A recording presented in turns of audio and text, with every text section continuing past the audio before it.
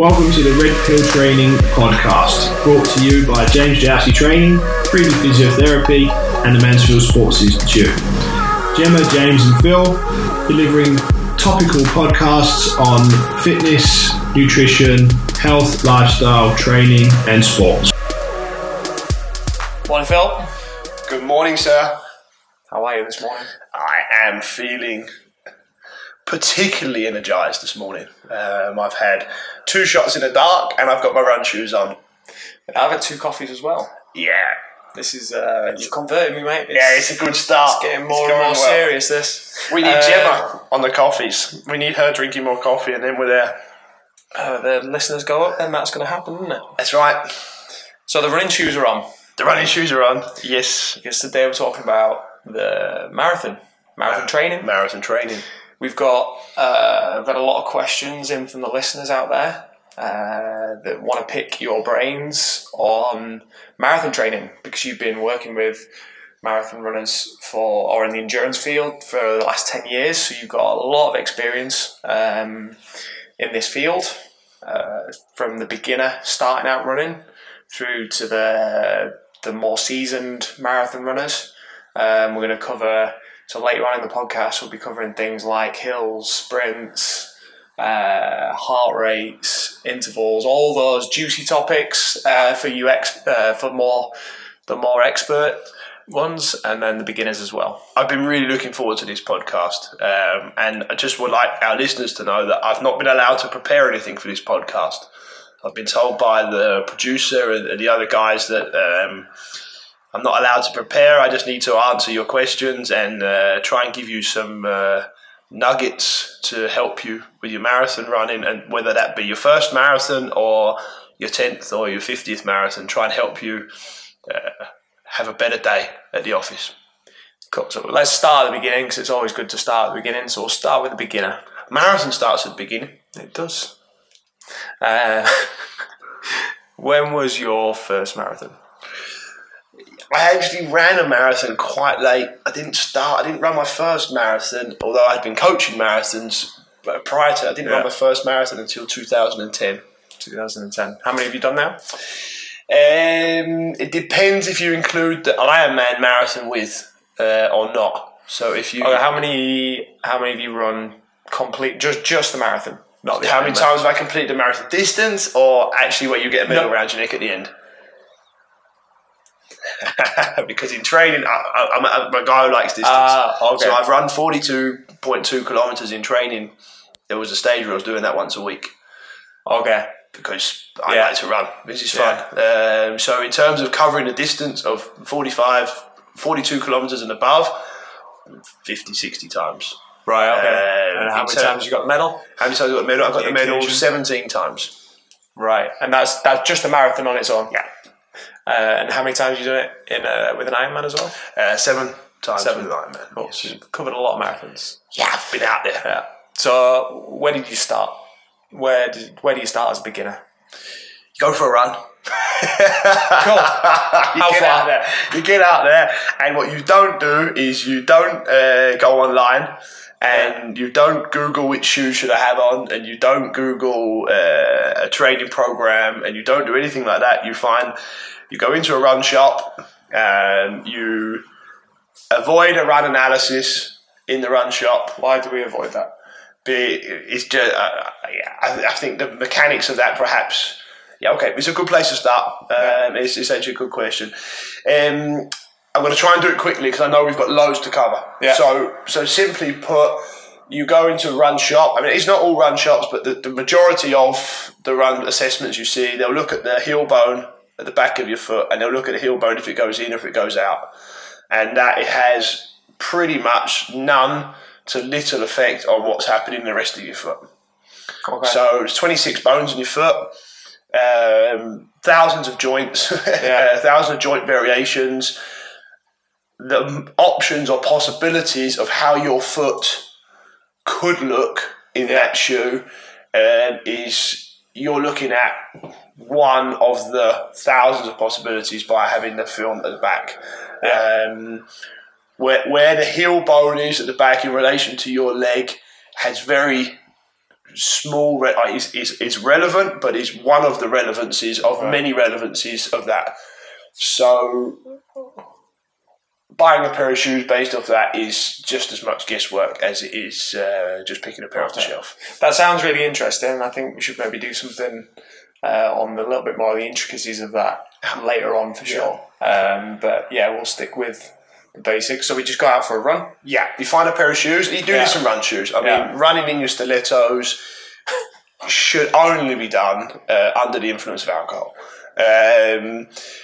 You find a pair of shoes that's comfortable. Find a nice pair. I mean, if you're using any of the top brands, New Balance, Brooks. I've run in New Balance and Brooks myself, but Nike. You find a good pair of shoes, and you go out and you try and run for 10 minutes and see how you go. Yeah. Okay. And then where do I take it? Yeah, that's it. I mean, now is that how long do you just increase? How simple does it stay for the beginner? But it should be simple, and it shouldn't be complex. And I think the most important thing about it is, for me, when I see marathon runners who are tired of running, is not the running they're tired of. Yeah. They're tired of the confusion of should I be on the front of my foot? Should I be on the back of my foot? Where should I land? Should I run intervals? Should I go up and down hills? What should my heart rate be? What's my pacing? What should I eat? Should I run tomorrow? Should I run this morning? Should I have done this? What about my stretching? Should I be doing strength training? What about core stability? And it's just in that total mess. Going for a run is forgotten. And the people are running along, and you call it psychological running.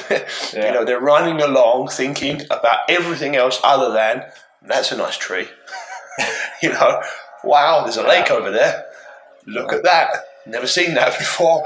Exploring their local area, or being away on business, or travelling and having the opportunity to go out and explore the local area. Just go out and say. I mean, I went for a run last weekend down sort of with national championships for cycling. And I went for a run and I just thought I'd go for 30 minutes.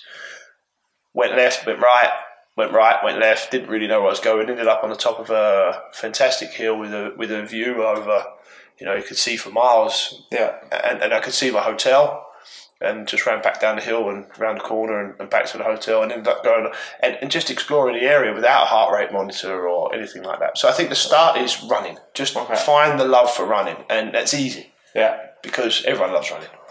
Then, where do we build that from? Where do we build it to? How do we build it up? How quickly? Is it a fast process, slow process? I think again, people tend to be nowadays in a rush. And they're really just desperate to have that medal hanging on the office wall or at home up there, and it's sort of like, I need to have that marathon. I just need to. The question is, how quickly can I be ready for a marathon? And how quickly can it be? I mean, honestly, and if you're stubborn enough, you can go out tomorrow and you'll get through a marathon. How good would that be for me? It'd be awful.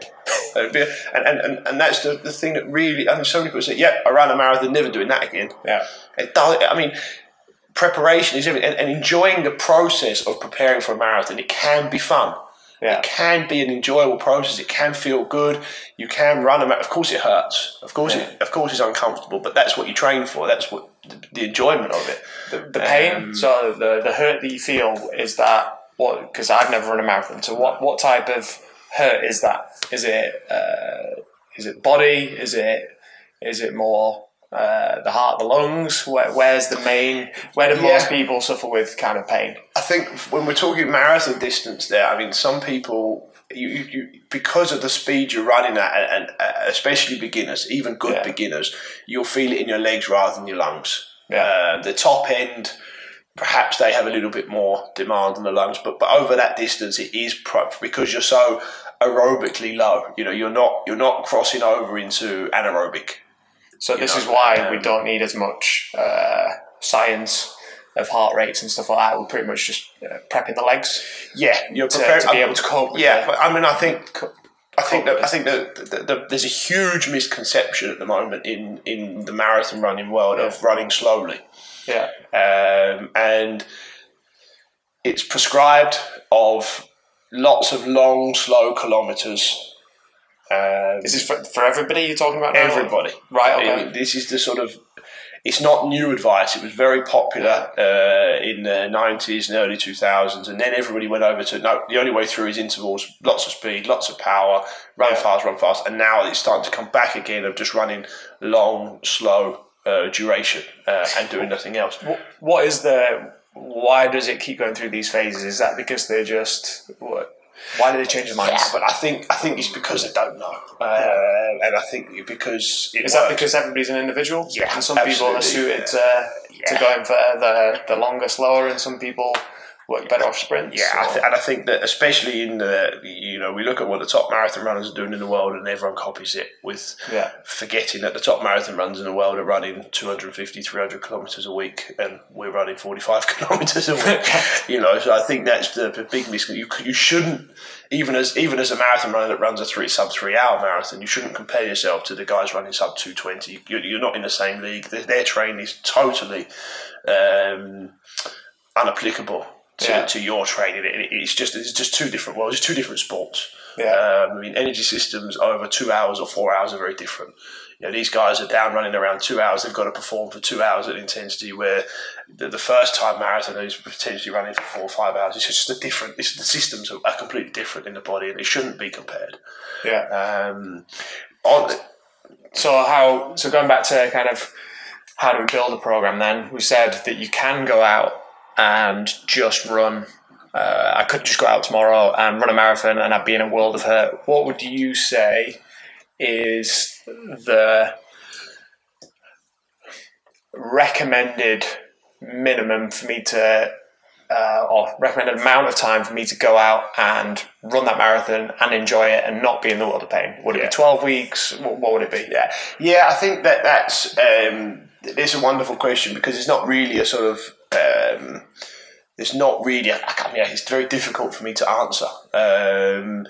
Again, I don't think people should be in rush, and I think people should enjoy the process and try and find the love for running, rather than running after having a medal hanging. Yeah. That's more important for me. But again, we talk about a totally untrained individual, someone who hasn't done it before. I would say they need a year. Right, okay. To do it correctly. I'm lucky enough to have nearly 100% injury-free record. Don't have injuries with my marathon runners. They don't have problems. Which is a common, most people complain of, like, the knee, the outside of the knee, for example. Yeah, with classic runners' knee, pain. But they're all injuries that are because of the impatience of the person. And we always talk about injuries being psychological, but because of impatience, because of I need to do it now, I need to push, I need to do it. You do too much too soon, you end up with those pains. Where if you can enjoy the process. And follow the process through. Injuries are programming based. They're not unlucky. They're programming based. Also from a strength training perspective, flexibility perspective, and sort of volume. Volume of intensity and volume of volume. There's a lot to it. There's a lot to it, but as long as the balance is right, injuries shouldn't be a case. So let's go back to that running slowly. Just going out and just not getting caught up in speed. Like, what's so good about why do you recommend that? If I may, I'll just give a little bit of history of the science behind it and where it's gone. For sure. And then give a little bit of a description on it, on why, because it's very fashionable currently to be running slow. Okay. So that'd be great to hear. It's all new. Yeah. Okay. So running in the I was going to say in the late 90s was very much about miles and just getting miles in your legs. And as I say, we went into the 2000s, where it then became very much about intervals and running fast, and now we're going back to that running slow process as previously discussed. And the misconception and the misunderstanding is that it's aerobic and heart and lungs based. we tend to, as endurance coaches, not look at the neuromusculoskeletal side of things. We tend to look at the energy systems or the cardiovascular side of things, i.e. heart and lungs. And we tend to attribute all performance improvements to improvements within the cardio system in terms of VO2 max or lactate threshold, etc. And so what happened was people went out and started running slowly and long distances and got better, and misunderstood, totally misunderstood why they got better, and it was attributed to aerobic capacity development, because you were running slowly, you were training your aerobic system, and your aerobic system was then developing, and that's why you improved as a runner. And why we went to short and hard intervals in the sort of early 2000s and through the 2000s was because we wanted to have a greater development of the cardiovascular system, and that still stands true today. The cardiovascular development is greater with shorter, harder efforts, and that's pretty, and that's overloading the system and having the system working harder. But as I said, people ran faster running slow, so we've got a bit of a problem. We know that the energy systems and the heart and the lungs have a greater demand and develop with short and hard intervals, but everybody's running faster when they go out and run slow. And the science is right and the research is right. The understanding of why, in my book, is wrong. It's not because of aerobic development. It's simply strength training. And the faster I run, the greater the momentum is. So the more momentum I have, the easier it is for muscles to hold me up, the less they have to work. When I start to run slowly, and if we say walking lunges is running slowly, the slowest you could run, we say, would be a walking lunge, and the fastest you could run would be sprinting. Yeah. When you're sprinting, what you're doing is you're using what we call sort of elastic contractions within the muscle. So it's pretty much the tendons that are using the elasticity that's stored in the tendons is firing and moving you forward. So muscles are doing very little. Stability comes from the fact that we're moving forward. So is that why people kind of feel more? So obviously you talked about the programming of it all as well, but if they're using the joints more, the elastic property of the muscle, is that why people then end up with kind of the more tendinitis based injuries, because they're faster and more able to? People tend to, when they begin with interval training, they tend to get that tendinopathy. They tend to get those tendon problems, and they get those tendon problems because they're running faster. So the demand on the muscle is diminished, and the demand on the tendon is increased, and so we get the tendinopathies. And there's that. So do we need stronger tendons or do we need stronger muscles? That is the question, and it comes back to scheduling, programming, preparation, and organisation of the athletic programming. Like I say, the misconception was we run faster. We see our times come down when we go out and run slowly, so we instantly attribute it to heart and lungs. And when we run faster and harder, we have tendon injuries. So that's bad. And coincidences aren't wrong. That is right. That is what happens. I just think the understanding of why that happens has been misunderstood and is written poorly. Yeah. When we do that walking lunge, we are obviously one step further. Stand on one leg, because running is based on one leg. The faster you run, the more time you'll be on one leg. Okay, so if you're just standing on one leg, the amount of elite marathon runners that can't stand on one leg is incredible. Yeah. You ask an elite marathon runner just to stand on one leg and balance, and they fall over. Yet they can run at 20 kilometers an hour for 42 kilometers, and they do that because the speed they're running at is the momentum that balances them and provides the stability for them. So if you go from a standing on one leg to a walking lunge, through to a light jog, through to a little bit of a faster jog, through to running an interval, you go through this process of actually muscles, even though after intervals the muscles hurt more, even though after running hard I feel sort of greater soreness the day after, you are still not using you're using tendon and lower muscular sort of junctional elasticity. So actually what happens when we run slowly is we're almost doing a form of strength training for the musculature and stabilizing of the joints and everything else. So people run fast and get better because, I mean, one of our classics is sending them out for a run, elite runners, and tell them to run 6-minute kilometers for 35, 40 Ks. It's not a huge demand for the system. It's not hard for them because they're used to running at 4-minute kilometers for. So you're giving them almost 60% away from it and say, look, this isn't a run. Yeah. This is a 4-hour strength training session for you. You know, nice if they can do it in terrain. Nice if they can go out and see something. Nice if they can do it as a group. But sending them out to get strong. So as a beginner, like going back to the beginning, we obviously mentioned a lot of things there, like strength training factors, flexibility, nutrition, everything like that. Like how much of that side of things is needed for the beginner versus the more experienced athlete? But that's the win-win. That is the win-win with it, because the beginner that starts out by going slowly and running miles isn't putting the system under as much stress as if they're going at running intervals. So they can just prepare for the marathon by running. I mean, always. I mean, for me, a first marathon, as I say, is always about finishing. It's never about a time, and it should never be about a time. The first marathon, isn't it? It's pressure. You have no idea what your body's going to feel like when you get out there over 35, 30 Ks. Even if you run it in training, you still don't know what it's like under the pressure of race day and everyone else around you, and the wife and the kids are, the kids still think you're Superman.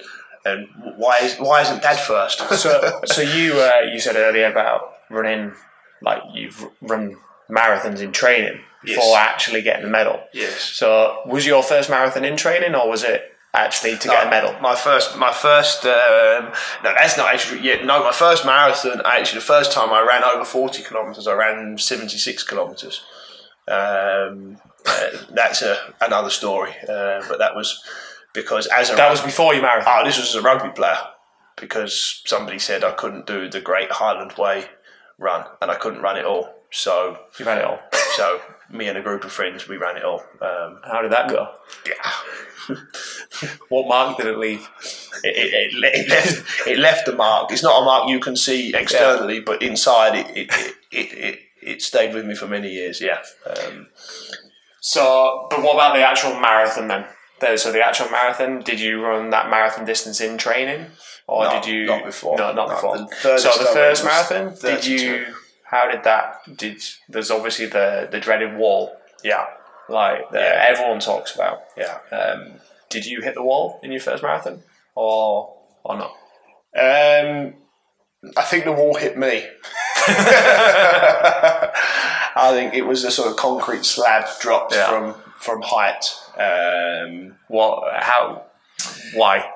Well, yeah, I mean, I think there's 3 ways of hitting a wall. Yeah. There's I'm going for a record, I want to get a personal best time, and I hit the wall, which for me is totally acceptable, to go out and risk losing it to win it. There's I'm just tired, my legs have given up, I haven't eaten enough perhaps, and then there's the final one, which is unexcusable. I thought I was a lot better than I was, so I've run too quickly and now I'm in trouble, and mine was the latter. I just for some reason thought I'd run it a lot quicker than I should have ever done. I didn't run those times in training. And so you made the decision to try and run faster, or you just caught up up in the day, as most people do. Beginner's mistake. And the thing is people say, you never could do it. Okay, so I learned a lot from it. That last, I think up to 25 kilometres, if I remember it correctly, it was going after plan. I actually thought everything's fine, and then I ended up. I wouldn't walk. I do not walk. Yeah. That wasn't allowed, and that wasn't an option. And I remember running along, and there was a lady pushing a pushchair on the footpath next to me, and she overtook me, but I was still running. No shuffle. Yeah, it was. Yeah, exactly. So I hit the wall because of. Yeah, I thought I should run a lot quicker. I thought bad decisions really. So they're the 3 ways of hitting the wall. I think. So you touched on nutrition there. Yeah. We've had some questions on nutrition. Yeah. What do you eat during the marathon? Do you eat during the marathon? And if so, what do you eat during the marathon? Yeah. I certainly drink. Yeah. What do you drink? I take the energy drink that's at the aid stations there, and my stomach has been fine with energy drinks, and doesn't particularly matter which energy drink it is. A lot of people like to buy the energy drink that's going to be there on the race day and then train with that. So you're used to it. And I did that from the start, but what I found out was that actually the energy drinks are fine for me. There's no problem. I'm not one for carrying big packets and stuff with me. It annoys me. It irritates me. I like to sort of have a loose baggy t-shirt on, loose baggy shorts, and sort of try and enjoy, or a vest, and just trying to sort of relax that way, having big belts and things. It's never really been me. So I've sort of just I have a plan, don't get me wrong, I always go in with an idea of, or not even an idea, a plan of what I'm going to do, but I don't ever take anything with me. I'll always use what's available on the day, and there's loads of stuff in every marathon I run. There's absolutely loads of stuff available. What do you eat on the morning of the marathon? Morning, beans on toast. How far before? I'm always a 3 hour. Always have done. Always had the last meal 3 hours before race day. Not race day, race start. And I have all my athletes do the same. They got those guys eat anything. I mean, it's very personal. It is very personal, and people have a good day and then relate that good day to the nutrition. So once they've had that good day on that nutrition, they tend to stick with that because they say that works for them. I don't know if it works for them, to be honest. I think it's just the coincidence of it was a good day. But psychologically, that's the most important thing. I think you sort of choose yourself whether you have a good day or not. What about the day before? The day before, I just eat a normal day. I have all my guys do that. So you don't do the carb loading like everyone talks about? No. Why is that? Well, I think the best way I can describe that is if I take a water jug and I pour water in until the water hits the top of the jug, and I keep pouring water in the jug, what happens to the water? Spills out. Goes out all over the side. So once the glycogen stores and the depot of carbohydrate is filled up within the body, where should it go? You know, they're not endless. There's not sort of there's not It's not extra. No, there's not yet been invented a vessel that can hold more than it can hold. Yeah. You know, I think So in that respect, no, you know, as long as you know you're recovered and you're fresh and you've got enough food in you. What I do the day before is usually at the expo, the energy drink that is going to be given out on the race course is available. So I'll take a bottle. I'll have the guys take a bottle there and drink that during the day as a little bit extra, but just a normal food. I mean, the thing is you know, you go from training, running anything between sort of at my level 80 to 130 kilometers a week, and then in the race week up to you're running every day, and it's important you run every day. But you're not tapering down then? No. Because a lot of people talk about tapering. Yeah, tapering's becoming a bit of an old-fashioned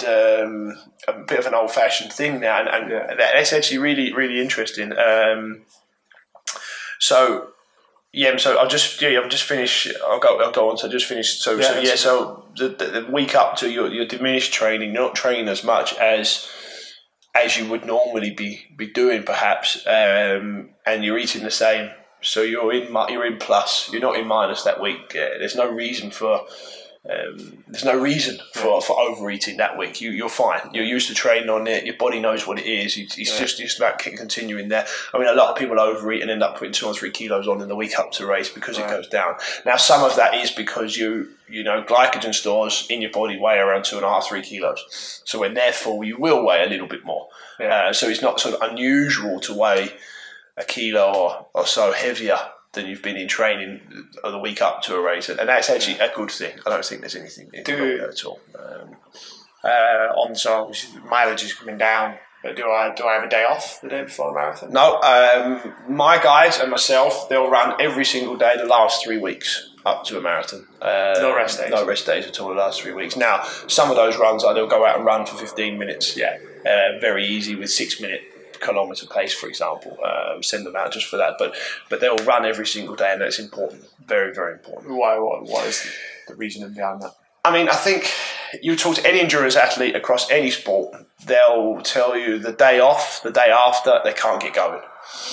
Lots of things happen, and the metabolic processes begin to be reversed very quickly with bodies that are so efficient.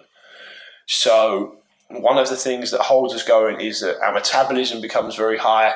The speed, we have what we call the speed of our metabolism, and we have blood flow, we have blood volume is high, and the more pressure the body's under, you have adrenaline works, the adrenal gland knows what to do, and as soon as you stop, as soon as you slow down, the body says, I'm going to start reversing these processes, and it is very, very quickly. So they get stiff.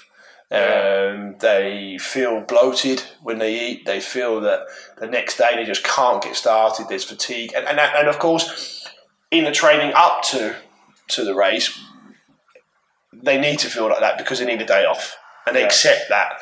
But also the psychological element of feeling dreadful within that 3-week period up to the race, it isn't good for anybody. So they'll run every day. They'll say some days it's just 15 minutes, but that 15-minute run or that 3-kilometre run is so much, because it means the day after we don't have the problem. We keep the metabolism high. I mean, we lose blood volume. We simply lose the amount of blood in our body just within 24 hours. We begin the regeneration hormonal process, and the body sort of says, we're on holiday. Right, okay. I'm going to start regenerating and start rebuilding you now and start putting things up. And that's the opposite to what we need.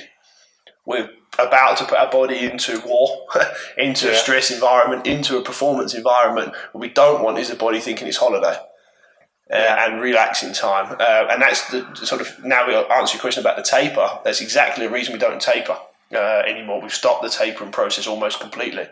And instead of being on the way down into a race, and that's the problem, I'm coming down into a race. You should never be coming down into a race. You should feel like you're coming up into a race.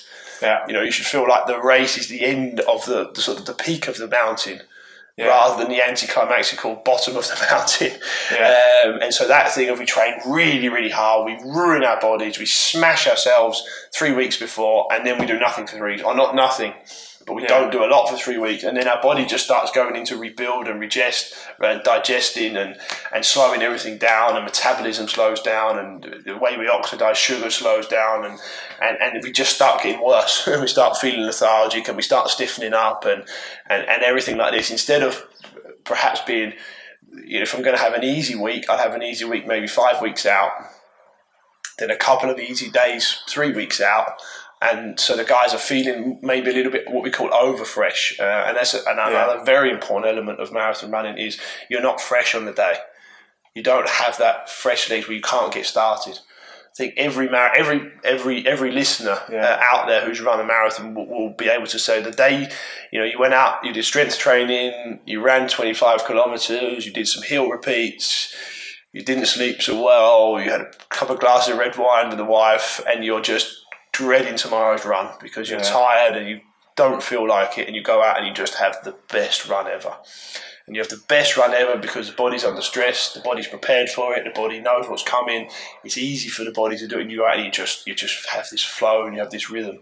Where completely opposite of that, people say, well, I slept all day, I laid in bed, I rested, I ate lots, and I went out the next day and I felt dreadful. And I know we're going to do a podcast at some point on cramping, but people that don't experience cramping training, that then experience it on race day,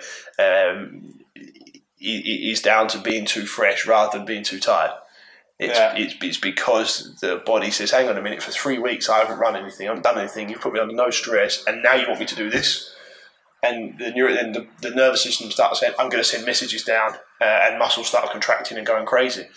Some of the best half marathon I ever run was on the end. We used it as the end of a training camp. So 4-day training camp and ran a half marathon. When I remember sitting down with a good friend before, saying, I don't know how we're going to get through this. Yeah, I'm just not sure. I'm not sure we should even be here. Got out there and just felt wonderful. There was so much flow in my legs, and it was my record half marathon time that day, because the adrenaline was up, the body was ready to go. I was in that fight mode. Could oxidize sugars, blood volume was high. And that's where we want to be going into a race. We don't want to misunderstand. We don't want to go in tired. And the balance is a finite balance. It's difficult to get that balance right, but we definitely don't want to go into our endurance event feeling fresh. Is that something you find with your that balance? Is that something that you see with your athletes in training? You're adjusting that, or sometimes does it take that first marathon to find? It takes the first 10 marathons. To the first 10. Yeah. I mean, you don't know who you are as a marathon runner until you've got 10 in you. It's just a learning process, just like anything, Yeah. And I think the thing is you play football, you play rugby, or you go bike racing.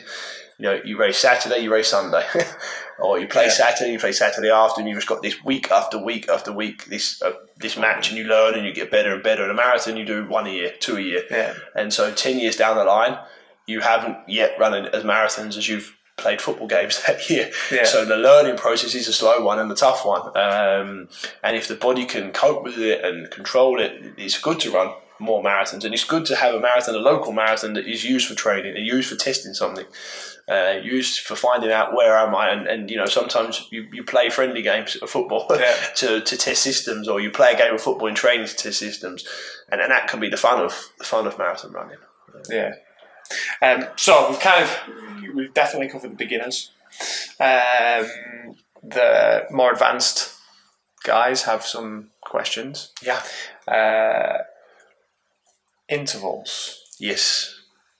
So where do these come into play? Yes. I think, how can we use them? Let's define intervals first. Okay. I think that's probably quite relevant, is that intervals tend to, for some obscure reason, instantly when I say intervals, people think running fast or hard training. An interval is just a variance. So if I run out for an hour at 6:0 and I run home at 5:45 per kilometre, I've just done 2 1-hour intervals. Okay, so that is important to start with. An interval is just a division of your training. Doesn't mean hard, doesn't mean maximum. It can mean that. It just means I've divided your training up today into sections. And that's why, that's the misconception with intervals, is that, I'm running intervals today, so it must be hard. It's not. It's not at all. It doesn't need to be that. So the question is then, how would I like to divide your training up to give you more of what you need, or to better a particular element of your marathon training? Okay. And that's how you would divide intervals. So like the understanding from the guys here is obviously, intervals being sort of shorter, faster runs. So you're asking me, when can I go out and push it? When do I push? When do I back off? Good. Or how often as well? First marathon, first time you're going to run a marathon, you're going to enjoy it. You don't care about your time. The process is great. Enjoy it. Look at the crowd. See the people there. Look up. Drink, eat, and have some fun. So in that respect, drop the time, drop the intervals, run slow and run miles. Because as we've talked about, not because of aerobic system development, because of muscular strength and being strong enough to be able to run the distance, that's how you'll have the most fun. It's how you'll stay away from injury, and you'll enjoy it. Then the next year or the next marathon, I've done all that, feel great, now I want to run faster. Now I want to get that time, 3 hours, 4 hours, 3.5, whatever. So then you need to start finding out, can I run at these speeds? So the first thing you need to do is, if you can't run at 5 minutes per kilometre, then you can't run a marathon in 3 hours 30 because so the first thing is, can I run at these speeds? That's the first, is a test. So one of my classic training sessions I have with the guys is 10 by 3k. 10 by 3k. 10 by 3k with 3 minutes rest. And that, again, sometimes I tell them, okay, this is 10 by 3k at over marathon pace. Sometimes I say it's under marathon pace, sometimes I say it's at marathon pace. But, let's just start with, okay, my last marathon pace was there, I want to run in this, let's go out and run 5 by 3 kilometres at 5:0. If my goal is going to be 3 hours, if it was 3:30, sorry, if it was 3 hours, then go out and run at 4:16, for example, per kilometre. So you just find that then and go out and let's see where we are, let's see what we're doing. And then you'll find out, I can't run at that speed. Or I can run at that speed, but not for very long. So there's a huge problem there because you've got a goal of doing this, but you can't actually run at that speed. So the next thing we need to do is we need to create a lung VO2 max type response. We need to get your body better at using oxygen and better at providing the muscles with energy. Because ultimately that's how you're going to move forward. A lot of the time, I think you've run long, slow distances, you've done your strength training, your lunging, etc. And so musculoskeletal, you're strong enough because you finished the marathon. So you can cover the distance. So now we need to go faster, and now it becomes a lung issue. Now it becomes being able to transport oxygen more. So then we need to stimulate a response from the lungs. We need to stimulate, we need to make the body better at using oxygen. So in that, supply and demand. There we need to create a demand for oxygen, so the body needs to learn how to give more oxygen to the body and to the working muscle. And that doesn't need to be all out. That perhaps just needs to be a little bit over what your planned time is. So if we're using the 3 hours 30 as an example, 5 minute kilometres, there I would say run 5 times 1 kilometre with 4:30. See how it goes. They've run the 5, that was fine. If you're going after 3 hours 30, you don't need to run them quicker than 4 minutes. You don't need to be throwing up at the end of the session. That we know it stimulates enough of a response, it stimulates enough of a is it lactate demand. Response? It's not lactate, no, and that's the misconception, is that we've always called it lactate. We've always said it's the lactate that burns it in the muscles. I think that's maybe another podcast because it's not lactate. We've now know it's other ions and metals and things that cause that burning. Lactate is present, but it isn't as relevant as we have thought for the last 20 years. So lactate training isn't lactate training then? Well, lactate. Well, it depends on what you're. Yes, it is, because we measure it in the blood. So when you perform these types of intervals or these types of training, lactate increases in the blood. So in that respect, yes, it's just the relevance of understanding lactate in the blood that might not be as important as we thought first. So we thought that was the be all and end all. Of if we measure lactate, we know where we are. What we're finding out now is that might not be as possible, but that's going to take 3 hours to explain that, the details. So I think we'll do another podcast. We should perhaps make that as a topic, which can be universal across all sports. Absolutely. Yeah. Cool. So,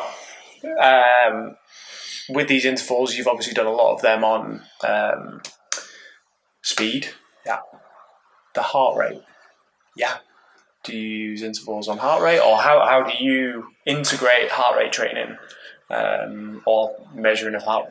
What do you do with the heart rate? I think the good thing with heart rate training is, there's good and bad. There really is, and now we're starting to be able to use watts in running, which I'm hoping, if it becomes as well researched and documented as it is within cycling, it'll be a great way to measure, just measuring pure power output. The problem with heart rate is heart rate isn't as reliable as it could be. It's good, but if you've had coffee, if you're tired, if you've slept differently, we see different heart rates. Heart rate zones are a mess.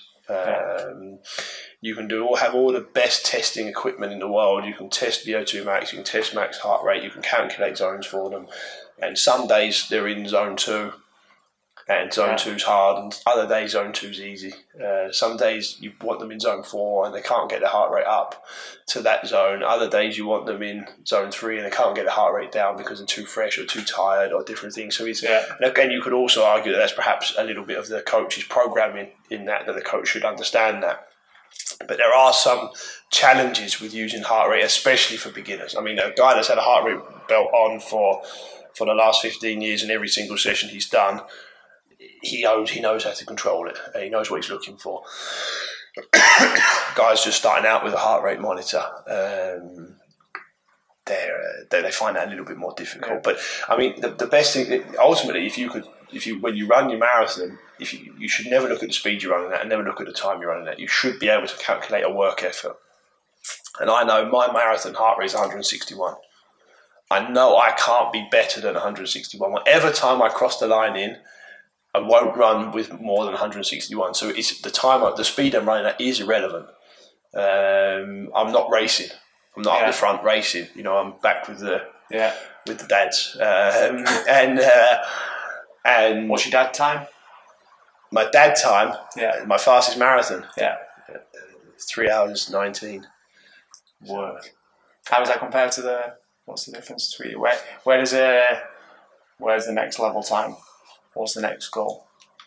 Do you class 3:19 as a dad time? I mean, compared to I don't know. I know.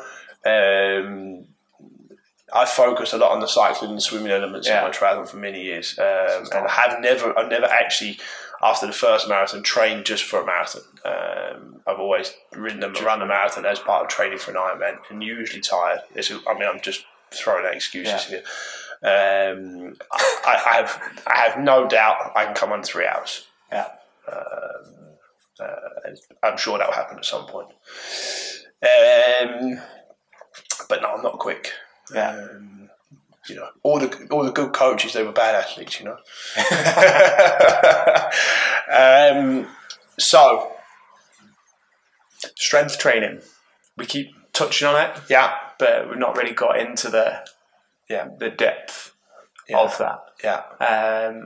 You've mentioned lunges for the heart rate and things. But where does strength training? Where do we feed it all in? I think. Strength training is probably the crucial element, the missing element in a lot of marathon programs. I'll just, if it's possible, just finish up on heart rate. I'm sorry, I didn't. A couple of points I didn't quite get over, which. Sorry for. No. I know you're excited. But just the average scholar, we had a lot of questions. We're just trying to get through those questions. Through them, and time's running thin. So my marathon heart rate is 161 beats per minute, and that's gold. Being able to train and have a coach that can help you or yourself calculate what is my marathon heart rate, and I sit literally on my watch. I have two fields. I have current heart rate and average heart rate. And I know I'm not better than 161 over roughly 3 hours 15. So I if I'm at 163, 164 average, at some point I'm gonna pay a price, and my body is going to average me out to 161. So the best way of explaining this is it's like driving a car. If I drive a car in and around the town and in the city where I change gear and I go up and down in speeds, I use petrol at a greater rate than if I just sat on the motorway in fifth gear at 100 kilometers an hour. And it's exactly the same in the body. The tempo changes, the ups, the downs use incredible amounts of energy, greater amounts of energy than if I can just hold my fifth gear on the motor with my diesel engine. You drive a diesel car with short, sharp bursts. It's not good for the car. You drive a diesel car on the motorway and you drive long distances, it works for it. And that's exactly the same how the human body works within training or within marathon running. So in that respect, I mean, if I can run a marathon 161, but my lowest heart rate was 159 and my highest was 153, it's been a great day for me. And a lot of the analysis we'll do after the races with the athletes is what has their variance been that day? How efficient have they run the race? How well have they been able to control that zone? And a lot of what you'll see is they go out 170 because they're excited. They get taken by the. They get taken by the day in the event, and who wouldn't? It's fantastic. It's wonderful, you know. And then they look down at their watch after 12 kilometres and they think, wow, this is going well. You know, I'm running fast. And they're using speed, and then they think, wow, I'll ease off a little bit, but it's too late. I mean, 10 minutes, 5 beats over your average heart rate, and you're going to pay a price later on. A lot. It's literally that finite. It is that finite. Yeah, especially when you're especially if you're pushing it on the edge. It's that finite. I mean, 5 beats per minute over 10 minutes is enough to cost you the day. So it's best to start off slow and build. Try and account for the because then at the end when you're the most tired. And you need to go over your average. And one thing that can really stress me is finishing 160 knowing I could have given more. I mean, it's 1 beat. It probably doesn't mean anything, but just psychologically, I like to know that's where I'm going to finish. So no, I mean, literally, the thing is, you stand on the start line, your heart rate is 140. Yeah, because you're nervous and looking forward to it, and it's just the excitement of it. So getting it to 160, I mean, it's in the start you run slowly. You do feel like you're running very slowly if you're keeping your heart rate at the right speed. Is it hard just to go off at speed though, because you're in such a pack of people? Does that affect a lot of people complain about it. I've never had a problem. Yeah. I've never seen an issue. I always book the ticket for the time I'm going to run and start in the right start box. I always start with the right balloons. Yeah. There's always sort of a balloon the pace balloons. Always, I don't run with them personally. Yeah. I don't like running that big group. I like a little bit of space, but I always am in the right start box with people running about the same speed. I've never had a problem with it. It's never cost me a minute in a marathon. I know other people have had worse experiences, but I've run a lot of marathons and never had a problem with that. And I don't hear many stories of having that problem, to be honest. So that's how I would use heart rate. So back to your wall day. Yes. When you hit the wall. Yes. What did your heart rate do there? Didn't wear a heart rate monitor. Didn't have one on? No. Right, so you wouldn't... no. That day was me against me. Yeah. And I lost. So we don't have data. We have no data. No. But I can tell you for data from the time after, where I had 174 for 20 minutes. And what happened there? Similar story. But again, I like to test things. I don't mind using. I don't mind using a smaller marathon race to test things and go out and see these different things. And there's actually a funny story. The 174 over 20 minutes. There was a group of elite Kenyans at the start of the race, and on the way to the race, they were jogging in, jogging at faster than my marathon pace, but they were warming up. They were warming up. I don't know, but they were warming up, and I hopped on the back because that should be fun, and felt quite pressured there, and ended up that I followed them. That's incredible. All the way through, and ended up talking to them, and ended up standing sort of close to them on the start line, and then I was close to the front, so I thought I'm going to try and lead the race. I didn't get there. Against the Ken. But I had a good 20 minutes doing that, and I had the time of my life, and I wouldn't have changed it for anything, because those guys are just wonderful and inspirational, and you had to push it. Yeah, and I knew from there on I'm just going to have to. And it wasn't a particularly bad day, but yeah. So sorry, that was the heart rate side of things, and also training with the heart rate. You then can calculate your. Am I at race pace? Am I over race pace? Am I under race pace? Where is these intervals going? You can use it as much or as little as you like, but it is a good indicator of what you're doing and how much effort you're putting in, and also teaches you to train it. I mean, we talk a lot about running what we call a negative split, and a negative split is the most crucial element of running a marathon. Is running the second half faster than the first half.